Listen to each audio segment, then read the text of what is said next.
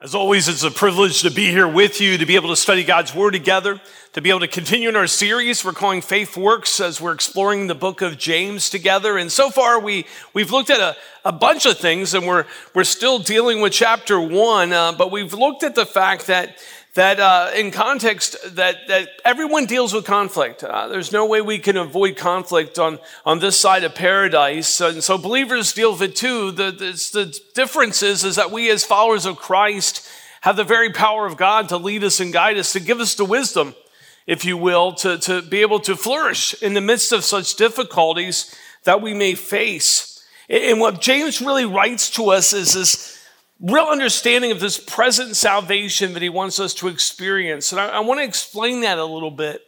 That when we look in Scripture, salvation is explained as something that has happened, that is happening, and that will be completed. And that may be new to some of you, but the Scripture talks about the fact that when we receive Christ as Lord and Savior, we're justified. We're made right with God. That's an act that has happened in the life of a believer. And so in that sense, you can say that if you're a follower of Christ, you've been saved. However, the Scripture also teaches us that we're becoming more and more like Christ. The word we use there is sanctification. It's a biblical word. It literally means becoming more and more like Christ, being the person that God's created us to be. And in that sense, we're being saved.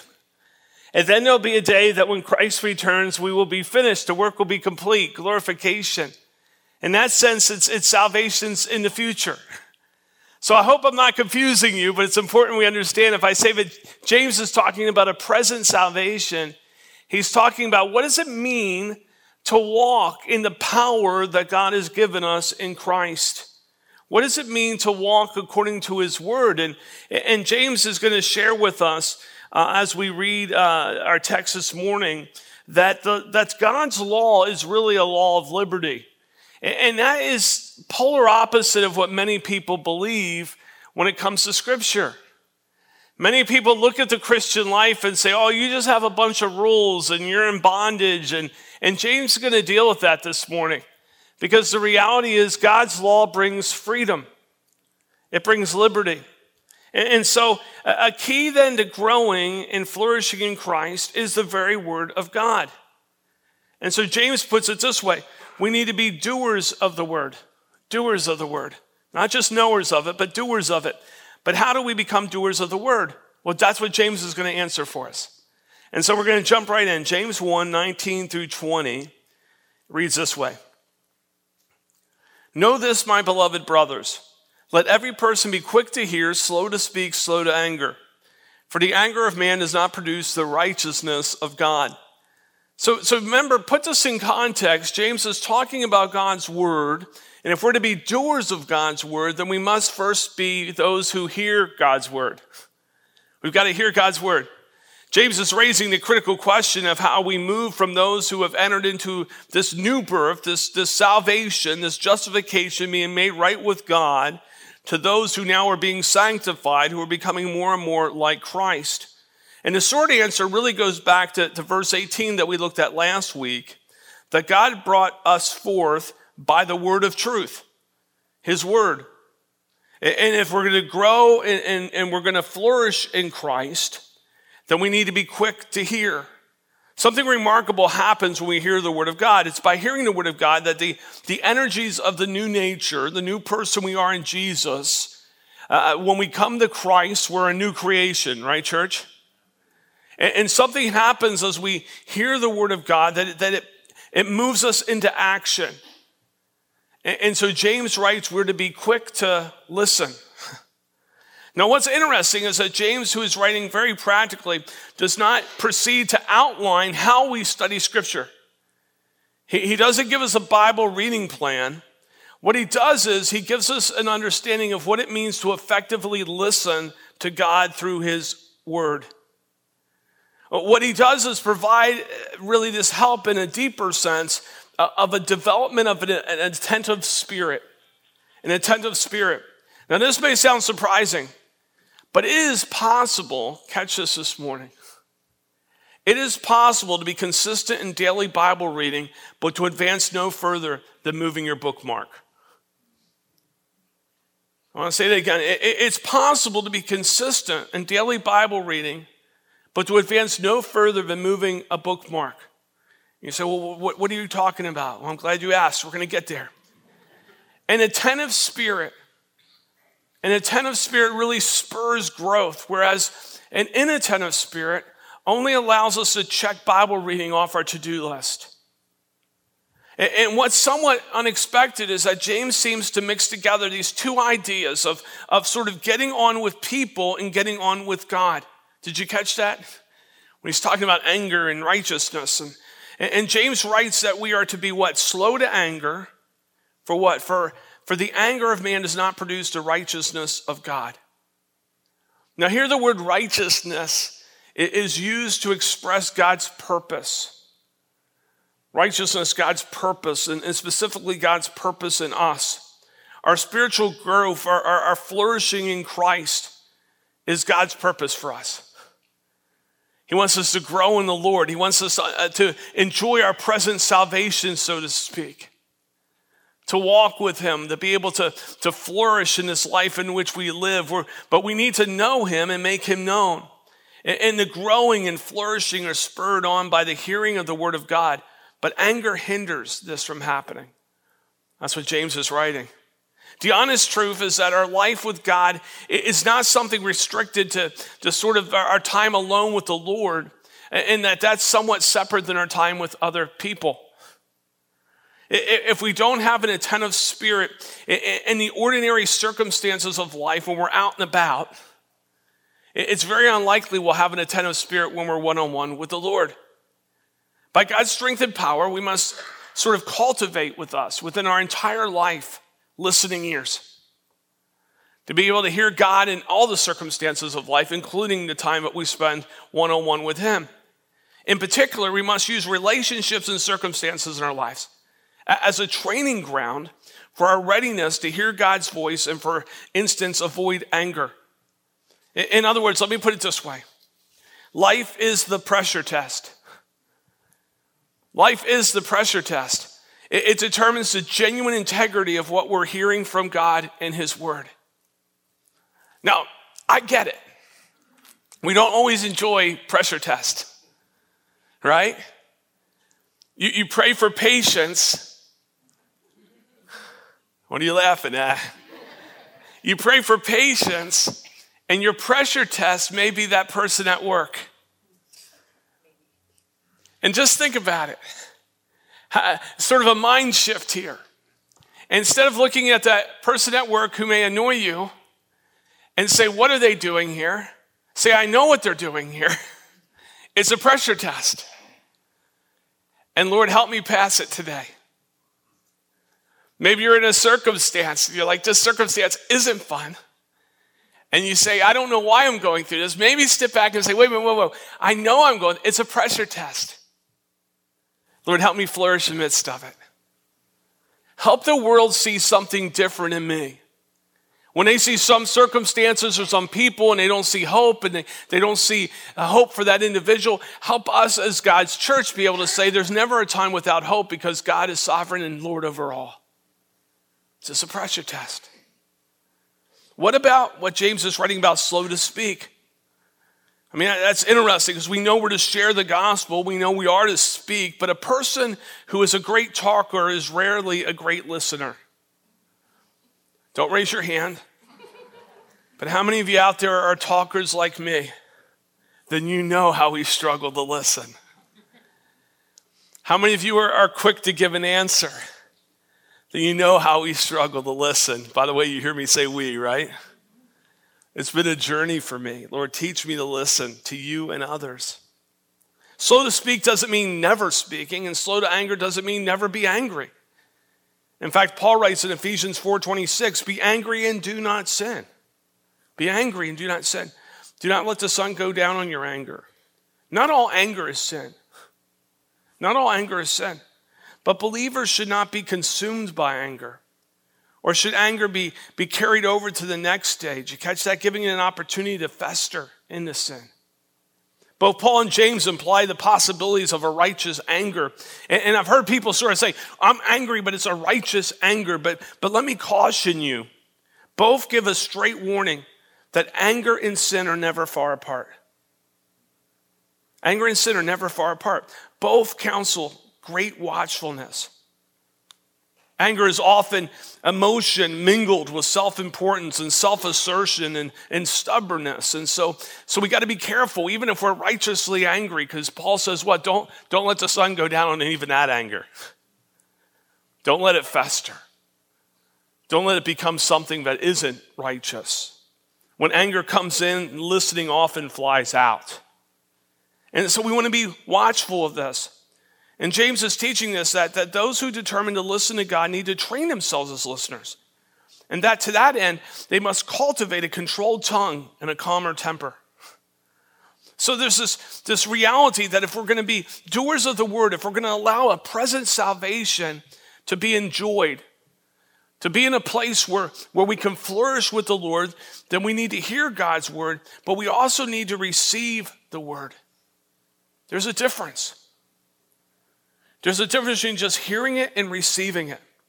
James writes in verse 21, "Therefore put away all filthiness and rampant wickedness, and receive with meekness the implanted word, which is able to save your souls." James touches on 4 aspects of receiving. First, he says, put away all filthiness and rampant wickedness. We're going to look at that in a moment. But we got to put that away. The second thing he says is you have to have an attitude of meekness, which is like this humble, receptive spirit. Third, we must receive the implanted word. Then fourth, he writes the expected results. We have to have this expectation that the word has the power to save us. Now, let me give this caveat. It doesn't mean we're not saved through Jesus. We're saved through Jesus. But the only way we knew about salvation in Jesus was from God's word. This present salvation is becoming more and more like Jesus doesn't come in isolation from God's word. It comes because we conform ourselves to God's word, right? So it's not really the word that saves us. It's Jesus who saves us. It's his Spirit who guides us. But you can say it's the word that saves us because we wouldn't know any of these things without it. You follow me? It's like you say to someone, I led someone into salvation. What's that mean? You shared the gospel with them and they responded. You didn't save them. But if God hadn't sent you, you follow what I'm saying? And so the word saves in this way. The word saves us because we first came to salvation by hearing it. The word saves us because we become more like Jesus when we conform ourselves to the word of God. And you've heard me say this before if you've been around here. God uses the word of God we know, not the word of God we don't know, to grow us in Jesus. So we got to hear the word, but we also have to receive the word. Every day should provide us with some fresh evidence that we're saved, that God's Spirit's at work within us and that the Lord is increasing us and making us more and more like Jesus. Now, by the way, sometimes that every day of knowing we're saved isn't always positive. In other words, sometimes it's, wow, I'm becoming more like Jesus. And sometimes it's like, ow, I need to become more like Jesus. Both have a positive part in us becoming like Jesus. You say, well, how? Well, one is we see the growth. Isn't that amazing? And we don't always see the growth day by day, but as we look back, we can see it. But sometimes we're convicted. Ever been convicted? You said something and went, I shouldn't have said that. You did something, I shouldn't have done that. That conviction is a sign of being in Christ too. That the very Spirit of God loves us so much that he's going, you're heading down the wrong road. It's like the signal in your car, check engine, right? Turn to Jesus. Lord, I'm sorry. Help me be more like you. What does James mean by this implanted word? Implanted word literally means deeply rooted word. I love that word picture. That the word of God isn't something just sort of shallow laying on top of my life, but it's deeply rooted in who I am. That's our goal. Just when we receive Christ as Savior and Lord, when we're presented with this outward message of the gospel, then as we see this outward word of God, as we're reading it, and it comes a part of who we are. We receive it. It penetrates deep down into the deepest part of our soul. Simply put, Growth follows as we receive more fully the word, which we receive as children of God. In Mark chapter 4, Jesus shares the parable of the soils. And he says that there's these different soils, but the only one that really produces, the only one that's fruitful, is the soil that's well prepared. It's speaking of the condition of the heart. And he says the soil where a person wants to receive, who has cultivated that soil to receive what God has given them, will flourish. And of course, he's talking about people. He's talking about us and how we prepare ourselves to receive what God has for us. So our daily bracing of God's word is created in the condition of this implanted word where it germinates and grows and becomes fruitful. And what makes the soil good for growth? Well, first, the soil must be cleared out. And James wrote about that. What do we clear out? Well, all filthiness and rampant wickedness. Can't get any more descriptive than that, can you? All filthiness. That word filthiness, by the way, is a word that's often used in the Greek to talk about dirty clothing. Saying, get that dirty clothing off. Get it washed. Get it right. And rampant wickedness. You know, when we realize there's things that we're doing that we shouldn't do, stop doing them. You say, well, it's easier said than done. I know. But the God who spoke the world into existence, that power resides in us through the Holy Spirit to help us, to guide us, to grant us victory. Then secondly, we clear the soil by nourishing it with meekness. And again, meekness is really referring to this ability to humbly come before God. Yielding gentleness is a way of looking at it. A yielding gentleness, Lord, whatever you want. Going back to the soil illustration, then we dig out the weeds of filthiness and wickedness, understanding that they can grow back. Have you ever found that to be true? My wife, I don't know, she loves taking care of the yard and making sure that the beds are looking the way they should look, but she hates the weeds. There's times where I'm like, you should just pull everything up, just get it done, because she'll go, they're back again, She goes out and pulls them again. Well, that's what we need to do in our own life. We want that beautiful flower bed, we got to pull the weeds out. We want to flourish, we got to get that which would strangle that which is good, which would try to steal the nourishment away. Do you ever notice that when we go through a dry spell that the grass all dies and the weeds are still green? Yank them out. Yank them out. All the weeds do is rob all the good stuff from the nourishment they need. And so Jesus says in a parable saying, look, James is reinforcing it. He says, look, let that word of God be implanted deep within your soul and get out those things that would try to rob you of the joy of having the word implanted in you, flourishing in you, creating in you the person who you created to be in Christ Jesus. Here it is. Meekness is a temper of spirit in which we accept God's dealings with us as good without dispute. Anyone have trouble doing that sometimes? Lord, whatever you want, the answer is yes. So we hear the word of God. We receive the word of God. The third thing we need to do, James writes about, is obeying the word of God. Look at James 1, 22 through 25. But be doers of the word, not only hearers, deceiving yourselves. For if anyone is a hearer of the word and not a doer, he's like a man who looks intently in his natural face in the mirror. For he looks at himself and goes away and at once forgets what he looks like. But the one who looks into the perfect law, the law of liberty, and perseveres, being no hearer who forgets, but a doer who acts, he will be blessed in his doing. So let's go back to the Old Testament.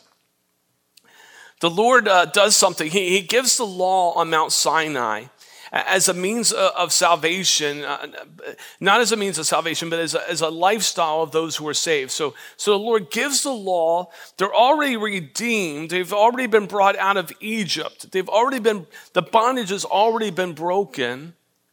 And so God gives the law to show them, how do those who are saved live? Think about that. And so here they are, the people of Israel. They've been given freedom, and he gives them this law. And it's not a law of bondage. Remember, when I started the message, I said, the world looks at us sometimes and says, oh, you guys, you have the word. You have all these rules to live by. You're in bondage. And yet the reality of it is we know that the word of God brings liberty. And when God gave the Israelites the law, he was giving them a way of experiencing liberty, not bondage. In other words, he didn't set them free to put them in bondage to something else. He set them free, then gave them the law and said, let me help you live in freedom. And genuine freedom is the opportunity and ability to express what we genuinely are. I want you to think about that a minute. It allows us to really understand who we truly are in Christ, and to be able to live in Christ, and to be able to walk in Christ. And so he gives us this illustration. He says, listen, he says, a man goes and he looks at himself in the mirror and he evaluates himself by what he sees. Another man goes and he looks into the word and he evaluates himself by what he reads. Now there's a drastic difference there, but there's also an amazing similarity that we find there as well. They both look intently. Do you realize that? Do you see that? One's looking in the mirror, and they're looking intently at themselves. The other's looking intently at the word. One goes away, the other perseveres. One forgets what they see, the other one acts in what they've read. And James says this, there's a choice. We can either deceive ourselves or be blessed in our doing. Again, you don't have to raise your hands, but how many of you would rather be deceived than blessed? But James says we have a choice. We choose one or the other. The problem is this, the person who's looking in the mirror, they're comparing themselves to whom? Themselves.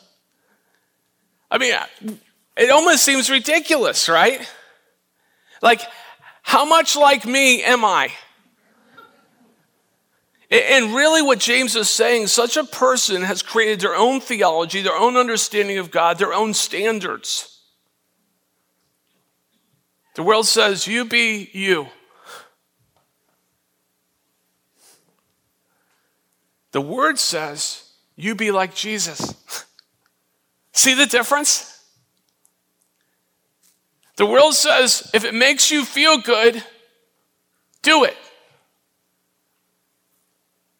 The word says, live like Jesus and you'll be good in your doing.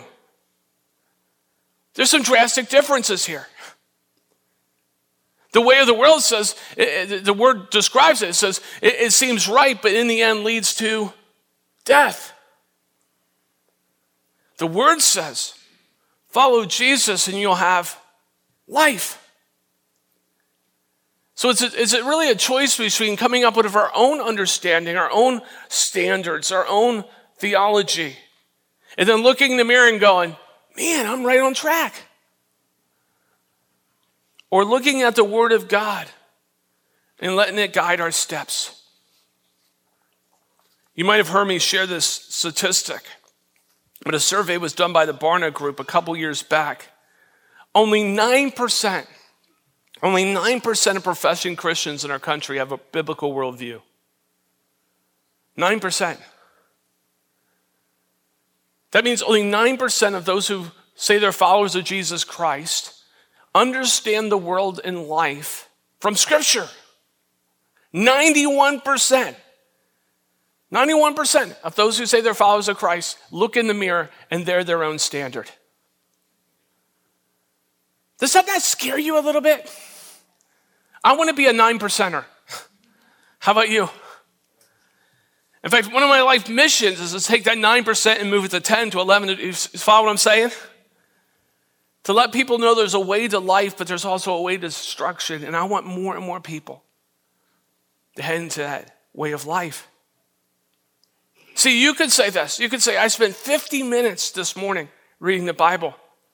If you had kids and were trying to get them here, I bet you didn't, but that's okay. I'm just glad you're here. That's a miracle in of itself. Trust me, I know that. But you could say, I spent 50 minutes this morning reading the Bible, and I can remember what I read. It was super. It was uninterrupted, which means that person probably didn't have kids this morning. But James would say, well done. That's great, brother. But now, what about obeying the word you read? Have you actually changed your mind so that you now hold to be true that which you learned from the word? Have you decided how you're going to change your behavior in order to conform to the word you read? That's why very seldom will I ever speak of studying the word without using the word applying the word. That's why James says you just can't just hear it. You got to receive it. And you can't just receive it. You got to be willing to live it. We grow and flourish in the Lord when we express God's word in Christ-like conduct. Think about it. We begin to understand the link between the law and liberty. Going back to the Old Testament again, we understand that the people of Israel were saved, but they're given the law to learn how to live as those who are saved. Genuine freedom is the opportunity and the ability to express what we genuinely are. Listen to that again. Genuine freedom is the opportunity and ability to express what we genuinely are. We are saved if you've received Jesus Christ as Lord and Savior. You don't have to question that. But genuine freedom is the opportunity and ability to express that daily.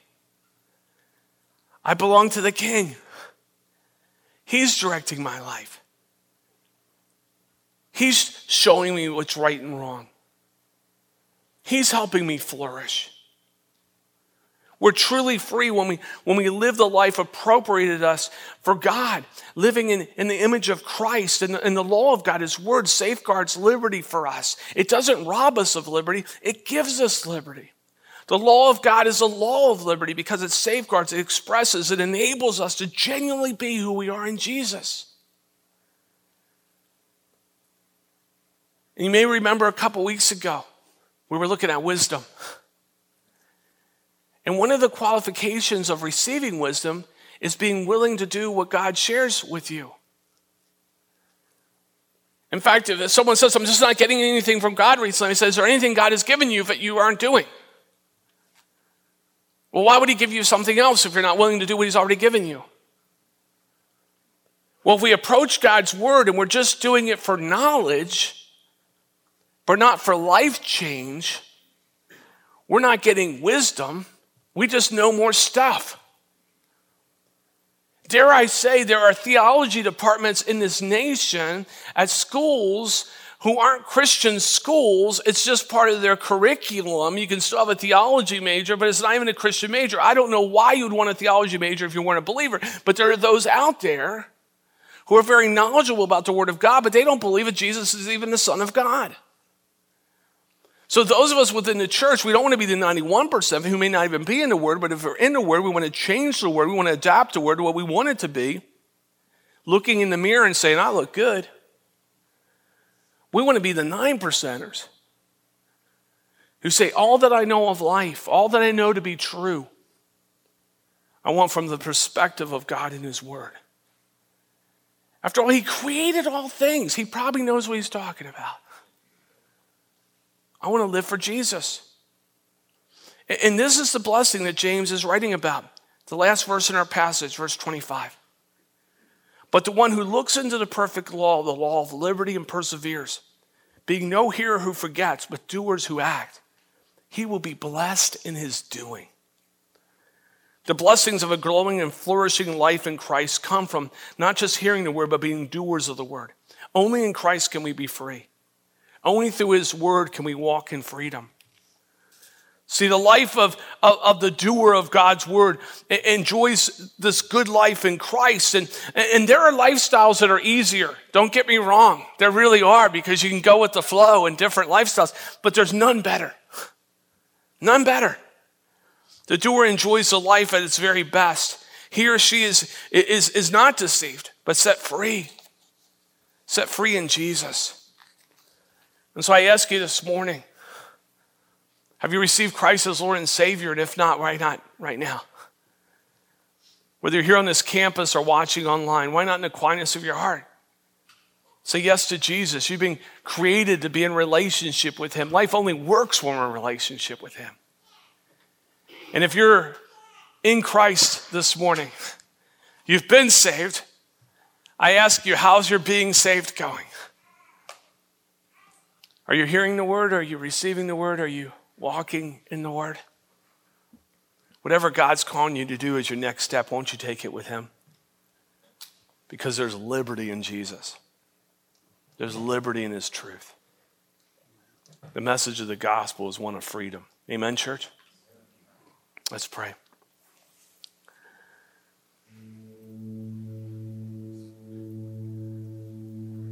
Father God, thank you so much for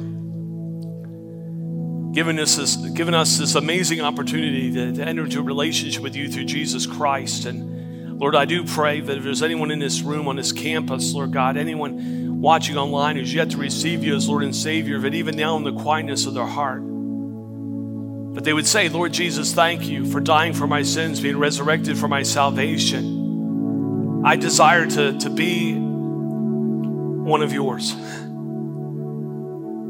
I desire to know you and to live with you and to experience that freedom that you have for us and this side of paradise and the total freedom that we're going to experience when we're living eternity with you in paradise.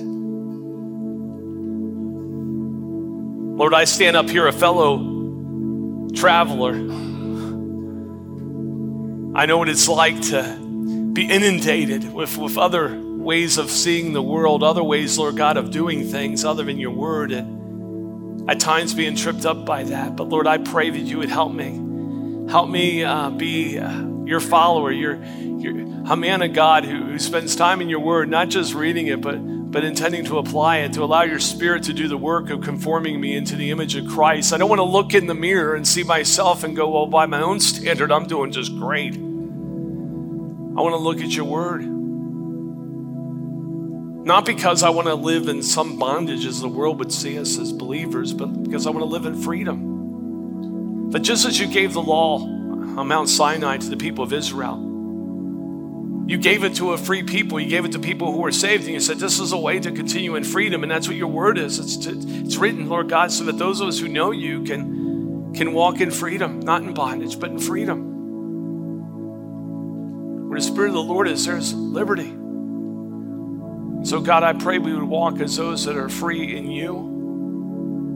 And Lord, as you've blessed our gathering here, as we scatter to the places where we live and where we work and go to school and play, I ask that you would use us to be living examples of what it means to experience your freedom.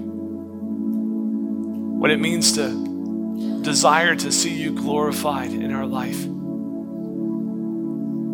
Thank you for the price that you paid on the cross to allow us to have this freedom. You died so we can live. You live, Lord God, so we could have the hope of eternity with you. And you grant us your spirit so we have the power to do just that. We praise your name. We praise your name, Lord Jesus. And all God's people said, amen.